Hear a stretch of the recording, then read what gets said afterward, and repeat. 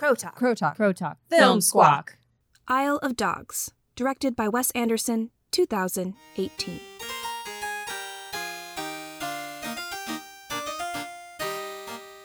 So, who's with us today? It's me, Cassidy. And me, Stacy. Surprise. Wes Anderson's ninth feature and second stop-motion film takes us to a future Japan, ravaged by dog flu and a Machiavellian mayor. While attempting to rid the city of all disease and return cats to supremacy, the wrong dog is exiled, sending a 12-year-old to Trash Island in search of his beloved pet. So, Wes Anderson. Oh, Wesy Wes. Rochelle's favorite.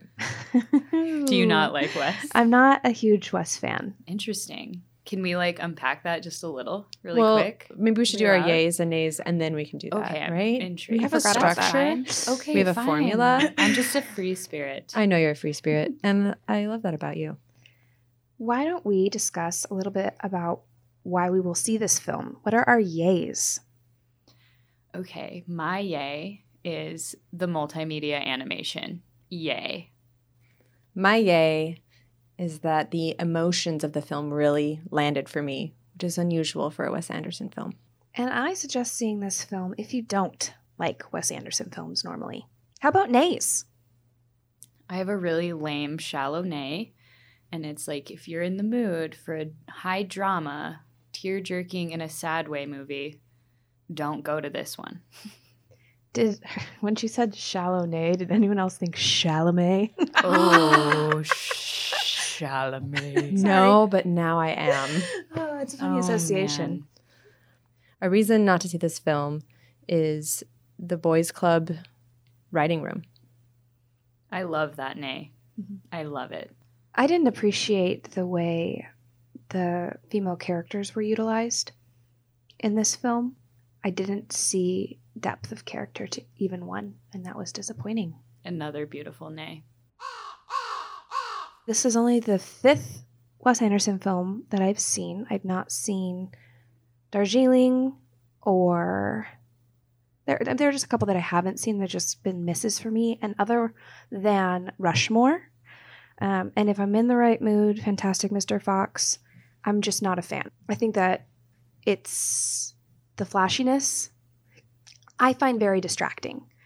And I also have a hard time with the deadpan affectation being utilized by everyone equally. And so those are two significant reasons that I'm not pro Wes Anderson, which is not a popular opinion at all in the film world. Well, you're so concerned with story and depth of character. Yes. And for me, I think I'm a sucker a little bit more for Wes Anderson work simply because of the visuals. But it was the Grand Budapest, which is beautiful, but it almost was too much. It was like watching an art installation the entire time, but Yeah. it was I felt like Moonrise Kingdom, he did a nice job of balancing story to the visual, but for Grand Budapest was just so heavy in those visuals. It was exhausting for me to watch. I think I've only seen that movie once. But I felt that lends itself to animation.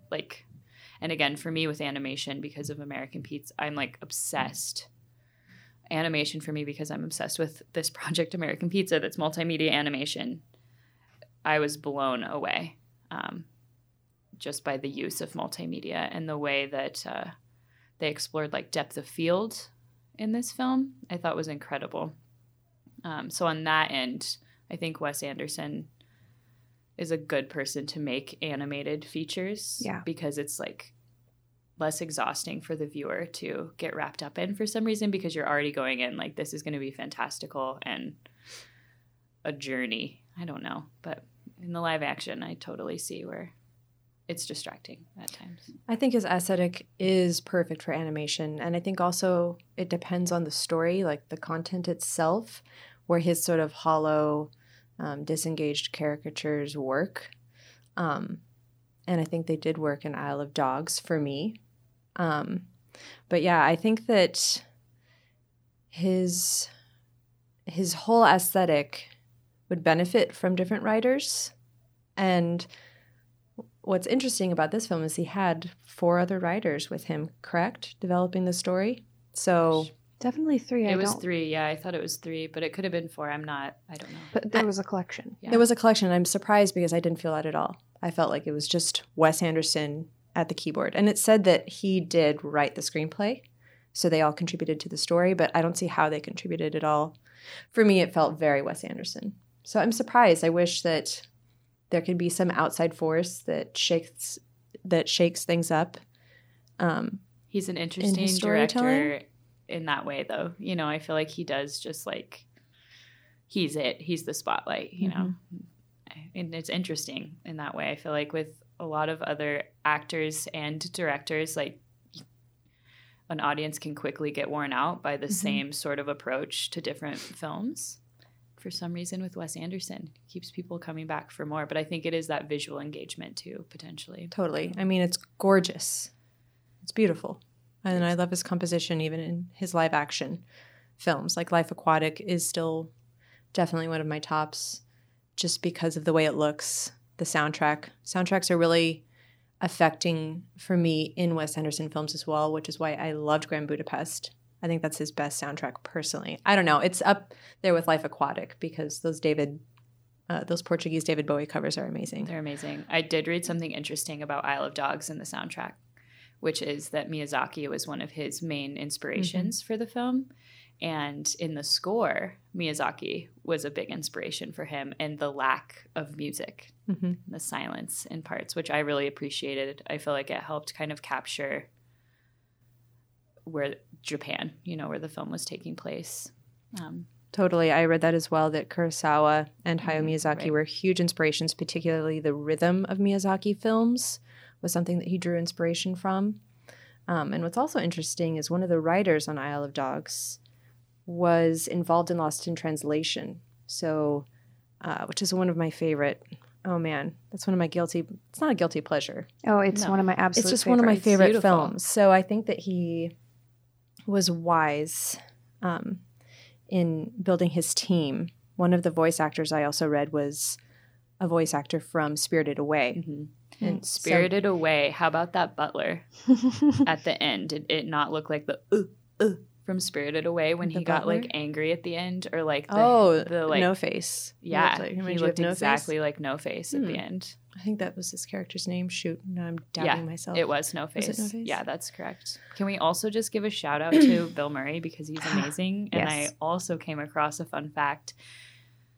Oh man, I don't remember which film. Actually, Rushmore. It was Rushmore. Yeah, he only made $9,000 on Rushmore. I believe it. Paid him low budget SAG wages. I So cool. love that. There are obviously a lot of influences, and you know, Kurosawa specifically for animation, and you have him drawing people together. You know, the writer from Lost in Translation, and then Bill Murray and Scarlett Johansson. You have different people coming back together after projects from a very long time ago. Of course, his core people return, Tilda, and just over and over and over again, you see him working with similar people and drawing from probably somewhat similar avenues, but being quite faithful. And that in and of itself is so confusing to me. Why, if he has this nucleus of dynamic creators around him, how we're still getting these roadblocks, how we're still having these like major issues with female characterization. Who isn't bringing this up? If we had really 5 writers total on this, just even if they're men, there are plenty of male writers who can write dynamic female roles. I'm very concerned about what's happening in that writing room. Like you said, Stacey, or Nay, this boys club writing room. And it is interesting because I believe he started production on this like 3 years ago. I remember seeing that teaser trailer with him and dude's name keeps escaping me today, and I love him from Fight Club. Edward Norton? Edward Norton. Sorry, Edward. Love you. But there was like a little teaser that came out years ago. And so it's interesting to analyze film that's coming out right now that was still written years back with Me Too and Time's Up, and just this whole new awareness of like including the female perspective in storytelling, you know, because I mean, it's still a little bit archaic in these films that are coming out this year. Well, and I know that this story essentially revolves around that quintessential, to a degree, cliche, a boy and his dog. But that does not mean that the rest of the story has to follow that formula or be reduced, since there's so many innovative, exciting things happening here while he draws from really a wealth of past creativity. I don't know. And it was very cliche, like how they were both like show dogs that were like dainty little lady dogs. Oh, yeah. And, I mean, yeah, I think for me, again, I was so wrapped up in the animation and like the tricks that they used and the stop motion with the live action. Like all of that is what really, I was just wrapped up in that. But it's such a glaringly obvious point that I missed. Just imagining that writing room. Right. It's just like blinders up, boy talk. Like that's all I can visualize. Well, and obviously great humor and jokes came through. I mean, of what I've seen, this is by far the funniest Wes Anderson film. We accessed a lot of emotions in Fox, but we also are accessing lots of emotions here, and they play over well. I know for all of us, we had probably a similar understanding of those emotions, but I had also a different desire of what I saw. Everyone's eyes teared up the exact same way. I wanted to see a diversity, not in less emotion, but in the way that it was expressed. It would have added another depth of character with that visual. And if he's this master of visualization, you have to incorporate the diversity of how people express emotion. I find in a lot of Japanese animation, the way that they emote is so vastly different than American film. The way in which they laugh is all the same. Mm-hmm. I mean, I think that could potentially, and I'm just speculating, but I think that could potentially be them trying to keep it like rooted in Japan. And I have to say this before I forget. The other thing I did really appreciate was when they were speaking Japanese, there weren't any subtitles. There was like the occasional subtitle, but when the characters were speaking Japanese, you were just sitting there like figuring out what they were saying as the viewer. I was told that individuals who speak Japanese, when they listen to that, it's like a distance, like a tunnel. It's like a mumble. It's sort of like Charlie Brown, The Parents. That's how it comes across in the way that it's recorded or the way that it's expressed. It's not purely understandable, I believe, is what I was told. And I wonder if that's accurate, but... Yeah, I read a similar article where native speakers and people who were not native speakers but understood Japanese said that it sounded like there were cotton balls in their mouth, and that that it was all understandable, but it was definitely not there for Japanese speakers. It was very utilitarian. Like it was just sort of there because that was the backdrop. That was the aesthetic, was this Japanese culture. Which I did actually, in a note, Cassidy, to go back to your point, there is a culture of politeness, I think, that's very prevalent in Japanese media, which I'm sure resonates with Wes Anderson, with his style of storytelling, and that it's sort of reserved. Right. Because the emotions, though they were the same every time, and I wonder about restrictions in animating too in stop motion, as far as like showing different types of emoting, for whatever reason they really hit for me. And I read an article about that too, that was like the puppets, the stop motion puppets did have a lot of hurdles that they had to overcome because they were so limited in what the puppets could do, just to add to it. But. Yeah. For me, those emotions really landed. And I think it was because we were seeing that moment when a human and an animal can actually communicate. Like that was so impactful for me. I was weeping hard. If I could have seen that movie with my dog, that would have been so cool. I wish that my dog and I could really understand each other and we would have that moment. Oh, it was so powerful in the film when he's like, I understand. But see, I understand. I wonder... And then he wells up. Like that was a beautiful Wes Anderson moment that I've not really experienced in his movies. And I wonder with the whole language thing, even with the cotton balls in the mouth, if like that's what they're trying to convey. It's like it doesn't matter if you can't directly understand what is being said. By watching like the story unfold and the way in which people are communicating, you do understand what's going on. Well, I think from a dog level and a human level. But I think it was definitely a very Western take. We as a Western audience don't understand Japanese, just like dogs don't understand what humans are saying.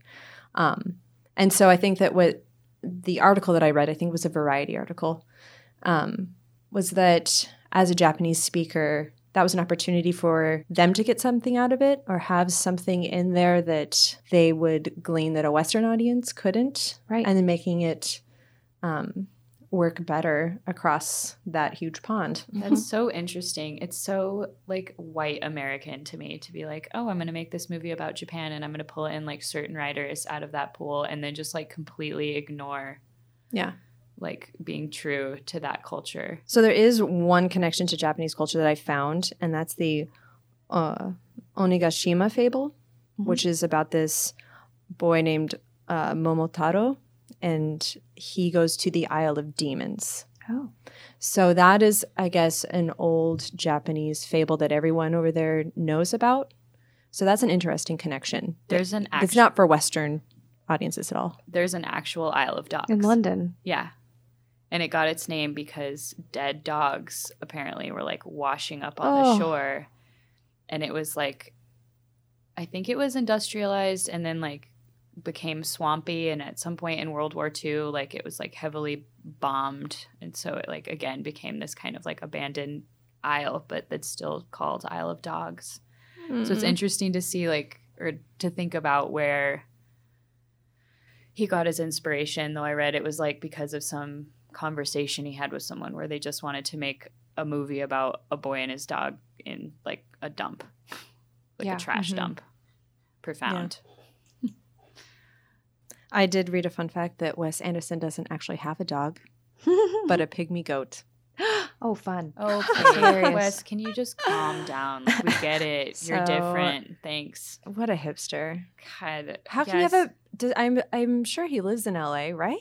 How can you have a pygmy goat in LA? I mean, their pens don't have to be very big. We've had That's true. You can like have it in your backyard. Yeah. So the two brother dogs, Spots and Chief. I have to say, I think that was my favorite part of the movie. Was watching Chief's exploration of self. And this, I think, is why I really did enjoy this film, is because the level and the dynamic of characterization was explored so much more than I've seen in an Anderson film. Even Fox. For me, Fox was so great with family and the community. And so like more of like a social exploration. But watching Chief and listening to Chief and the entire journey with Chief to then find out that he's Spot's biological brother and he's the actual beloved pet, like he's the actual dog for this little boy, you know. And yes, Spots, you know, had a military background and, you know, had like a duty. And I liked that a lot. Yeah, it's the teeth, the military grade. It was interesting how like my love was with Spots until that bath happened with Chief. And then it's just like, that was brilliant. And I mean, as far as like pacing where that was set in the film too, I mean, it's like this beautiful hook right in the middle that like keeps you wanting more. Which is important for me because I often find that there's a point in Anderson's films where I'm just sort of like, okay, and I didn't have that with this film, partially because of that hook and how it kept going, right? Like the other dogs come and they're like, what happened to you? I had a bath. He has soap, only a little. Like it's just his loyalty and faithfulness became so much more apparent, even just in the way he was communicating with the other dogs. It's like he didn't even know it himself yet. And what a beautiful, subtle way of expressing how we overcome the things that have held us back when we find a person to really love or whatnot. You know, I don't know. I can get very mushy about it, but it was my favorite part of the film by far and away. Yeah. And I think Bryan Cranston really helped that because he's such an emotional man and you can hear the emotion in his voice, which is such a nice contrast to the typical casting that is in Wes Anderson's films.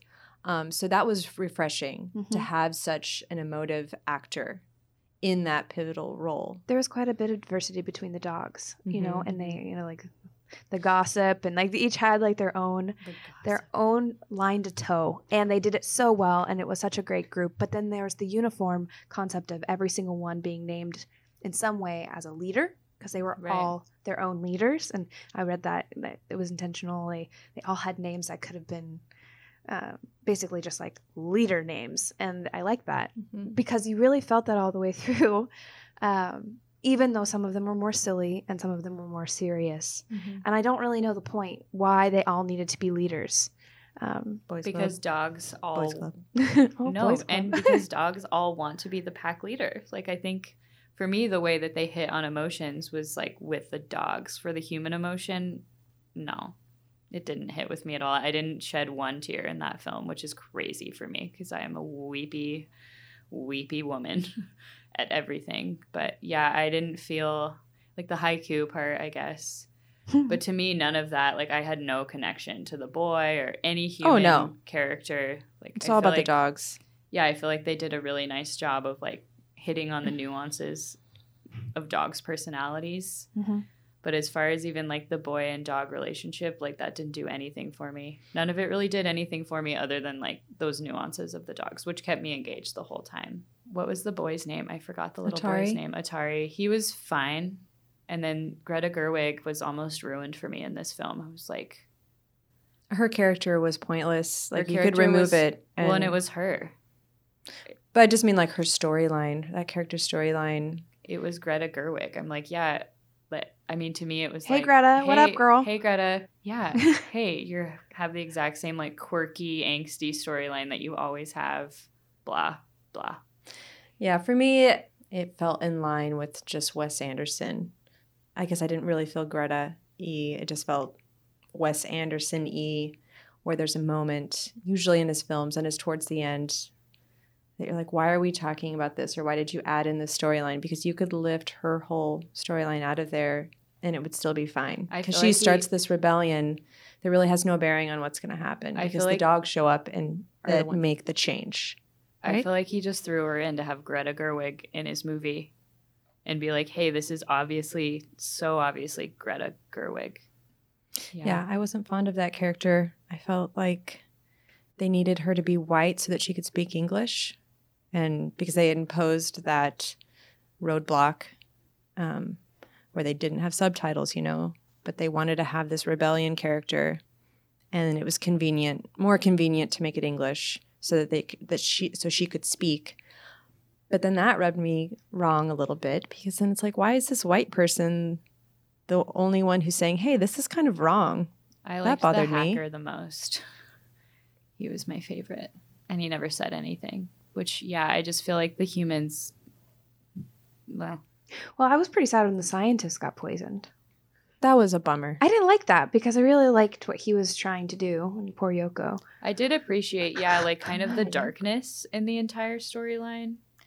And I mean, I think it is a metaphor for the way in which, or an article I read was talking about this, for the way in which we do treat our dogs. Like apparently military dogs are always euthanized. Yeah, because they can't be rehabilitated. Yeah, they're always euthanized. And so, I don't know. That actually brings up a note that I'd written down was the sushi scene. Oh, I loved the procedural scenes in this. The procedurals, like the operation. Well, the sushi scene to me was the very same. Procedural. Yeah. But it started really affecting me. I don't know. It felt like a vegan plug almost because the animals were moving around and very much alive. And then the chop came and they died. And it was for this elaborate presentation, which is sushi. It's very beautiful. And so that kind of hit me a little bit. I don't know if anyone else had that reaction. Neil didn't have that. My husband didn't have that reaction. He was like, yeah, sushi's cool. But for me, I was like, oh my gosh, what are we doing? Have you watched chefs do that though? I mean, that's how it is. I know. But it was just the way, I guess it was just the way in which it was portrayed. It was over and over. It was like alive, dead, made beautiful. Alive, dead, made beautiful. That is interesting. That really stuck with me. I was sort of I felt like I was getting punched in the face during that scene. For some reason, it was emotional for me. I guess I was just so about animals. And so then to have this very procedural, clinical look at killing animals for humans' pleasure not just for sustenance, but to have for an extravagance. You know what I mean? That's something that stuck out to me that I keep dwelling on. Like, and was it kind of weird that no other owner like gave a shit that their dogs were like sent to the Isle of Dogs? Well, I mean, we get glimpses of the baseball team, right? all And at the restaurant, the and Biscuit yeah, family. it's like I believe that they were sad, but we didn't really get emotions from them, and maybe that's fine. But I think that us seeing them at all was supposed to elicit the fact that their dog was missed or something. Maybe Wes Anderson is an alien. Mm-hmm. And he's trying to figure out human emotion, and he's like, "Is this it? Is It's this like it?" always a little bit off. And yeah, it's never. That's why we're like, "What? Wait, like you're trying to do it, but you never really do it." Well, but he does it when he's working with animals. So maybe the answer is that Wes Anderson should stop writing films featuring Yes. people and only write featuring animals. I'm totally good with that. I mean, yeah, his animal films are my favorite of his films, mostly.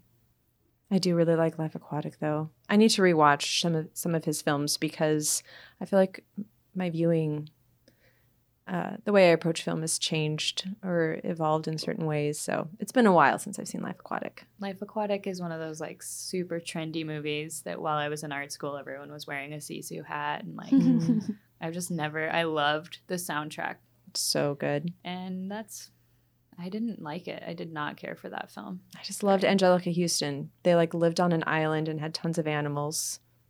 Like they didn't have kids. They just had tons of animals. And she's like so flat, but it's so funny with her because she's so intense. I don't know. I do love that she was credited in this film in Isle of Dogs as the silent poodle. That is so funny and pisses me off at the same time. Actually, Yeah. just as far as your nay goes. Yeah. And just like calling her a bitch at the very end. Yeah, and, like my movie's over, bitch. that bitch. I mated with her. Like, oh gosh. Such crazy like, stereotypes. hey Wes, could you Yeah. just whip your dick out and like flop it on screen just to make sure we like knew who was in the writing room thing? I was, I think, most baffled by Scarlett Johansson's dog, Nutmeg. Nutmeg. Mostly just because of how many boxes of stereotypes it checked and how much she had to just even overcome and just rumors on this trash island. And I didn't understand if we were making any advances in any way, shape, or form. What connection was built? None. No, for women, there was nothing going on in this film as far as like advancing goes No, it was a really pretty white patriarchy. with hipsters, Yeah. Utilizing a future Japan as the vehicle and animals. which is also annoying. I did appreciate that there were Japanese actors in it that he had pulled in, you know? I mean, that was nice, but still, it's like you're not going to give any of these top roles to a Japanese person because we're in white America. I don't know. That was like a little interesting. For me, I it was that love it. there were opportunities there for a Japanese story to exist that we wouldn't get, so that a Japanese viewer could watch it and get something else. So the opportunity was there, but no one took it. Well, and and there were with- 5 people, however many people in that writing room. That's so frustrating. And it's interesting with like Miyazaki being one of his biggest influences because Miyazaki intentionally explores Japanese folktales. And I feel like that's why American audiences are oftentimes so captivated with his work because it's so other to us. It's so like different than any kind of folklore that we've experienced. Like that is a big draw for Miyazaki and the soundtrack, you know, just like how Japanese they are is amazing. So it's interesting that that was one of his main inspirations, and yet he kind of like dropped the ball there a little bit. Well, and maybe that you had suggested that the affectation of everyone crying the same could have been a direct nod to the way that emotion is conveyed and expressed in Japan. And if that's the case, and it was intentional, then I would love if the exchange student didn't have the exact same affectation. That's a really Unless good she's point. trying to mimic the culture, which I could see. As a white American, yeah, probably. Well, and she's submerged her life. She loves it, this culture. She loves being there. I believe. I mean, she takes up defending dogs. I don't know, I guess, then what her motivation for being there is. That's But just There's it. no There's motivation. none. And Like- then she's like, "Ugh, I have a crush on him. She was pointless, and then she was a white savior. Like, it was not good. I mean, to me, the white savior thing, I don't see her as that because she didn't do anything. Like, I see the pointless character that you could have totally removed, but to me, like, she saved nothing. I realized she didn't save anything, but she was the only person that was like, hey, there's a problem here with your politics, and I'm going to be the one to lead this rebellion that doesn't go anywhere. So I don't see why they didn't have her be just a Japanese student, this Japanese girl who's like, wait a minute, this is a problem. That would have been more powerful. Yeah, I I feel. agree. Yeah. Why did she have to be a white American from Ohio? I mean, I loved her hair. Yeah, hair was another rad and her weird freckles. thing to get. I just like, what was going on with her? I don't understand. Well, I think it was creating a dichotomy. It's pretty stark. I'm not sure what the purpose of that is. And maybe Wes Anderson is not trying to be political or any, he's just like, hi, I'm Wes Anderson. Me and my pygmy goat. I make weird shit. And this is what I thought looked cool and sounded cool, and these are funny jokes. Haha, yay. Yeah. I mean, and honestly, none of his work has much depth. Like, to me, I think the Darjeeling Limited is the film that deals with like emotion the heaviest in a total boys' room sort of way. That's another film that used another culture as a backdrop. Yeah. And just, I mean, and he didn't even try to tie in like people of that culture in that film. It was just the white boys on the train taking a lot of drugs. And I don't mean as far as like cultural appropriation in that film at all, just in the fact that they like dealt with some heavier stuff. And I guess he always tries to deal with like heavy stuff and then just never deals with it. So it's like an element of his storytelling that is never explored Because he's an alien. because he's an alien He and he doesn't doesn't understand know. humans. Who should just write about animals. So he's trying hard, but he's an animal maybe in a human body. Well, maybe that means that animals and humans have similar emotions. What? And so he's trying to figure out humans. But Dogs, dogs learned expression for humans. Like they developed emotion on their face in order to convey what they're feeling to us. Mm-hmm. So what do we want to take away from this viewing? What do we hope to apply to future viewings of Wes Anderson films or film in general? Stick with animation. For me, is my biggest takeaway. I think that's when he's most successful in conveying emotion, and get some ladies in that writing room and actually take their advice. I think mine is after this conversation, if you're going to create a film that takes place in a different country, in a different culture, get people from that country in the fucking writing room with you. And then like give them some power there because like, what are you doing? But he did.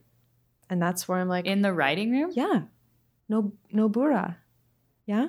Nomura. I'm sorry. Weird. He's credited as one of the writers. So that's why I'm saying like he had these people in his room, but it didn't feel like there was anything new or different to the story.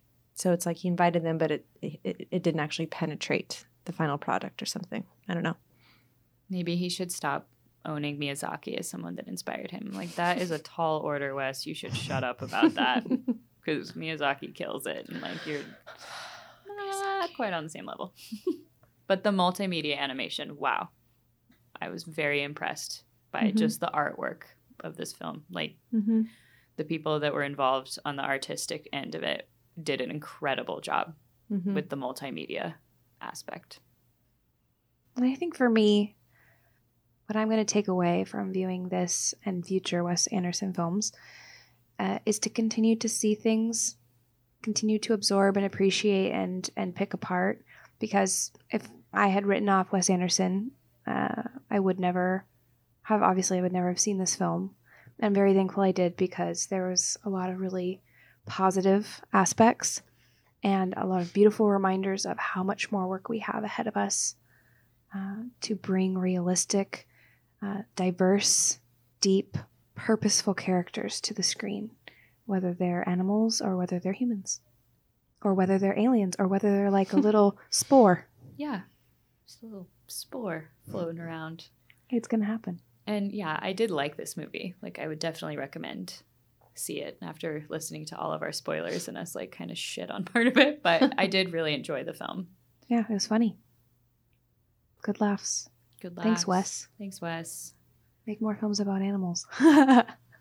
Yeah, make more films about animals. Why don't you make a movie called Bitch and just make it about a lady dog? That you'll mate with. Who doesn't speak? What a good bitch. Or there could be a spin-off film just about the Oracle. We never even talked about the Oracle. gosh, the I Oracle. freaking loved the Oracle. So I liked the Oracle. One positive female role. Yeah. But she was thought to see the future, but she just watched TV. Oh my it was god. funny. Understand TV. Again, like the nuances of hitting on like dogs. I just they nailed it. They did nail the dogs really well. Gosh, No pun though, like, intended. okay, so the Oracle just watched TV. Oh gosh. Yoko was so emotionally distraught she couldn't affect any sort of change.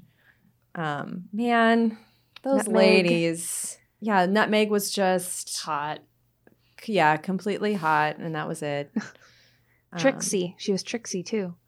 Oh yeah, but she Mhm. like couldn't actually perform any of her checks because she didn't have her materials. Gosh, Just what a imagine. And then bummer. you could fantasize about her doing her tricks. Oh my god. I never even thought about it in that context. Neither did I. I just said it right Oh, now. man. Wow. There were just so many opportunities. There were too many to be missed. Good job, America. Plenty of opportunity to really help representation and telling 2, 3, 4-dimensional. Yeah, I wonder how stories. Scarlett Johansson feels. Like, so we're gonna typecast you as the hot dog. She is always casted that way, though, most of the time. A lot of times. I mean, That her must be- voice. I think that's why that she must be likes exhausting. doing indie films. Thank you so much for joining us this month. We had a blast with you. Hopefully you go see Isle of Dogs. Create your own conversations. Talk it out. Talk it out.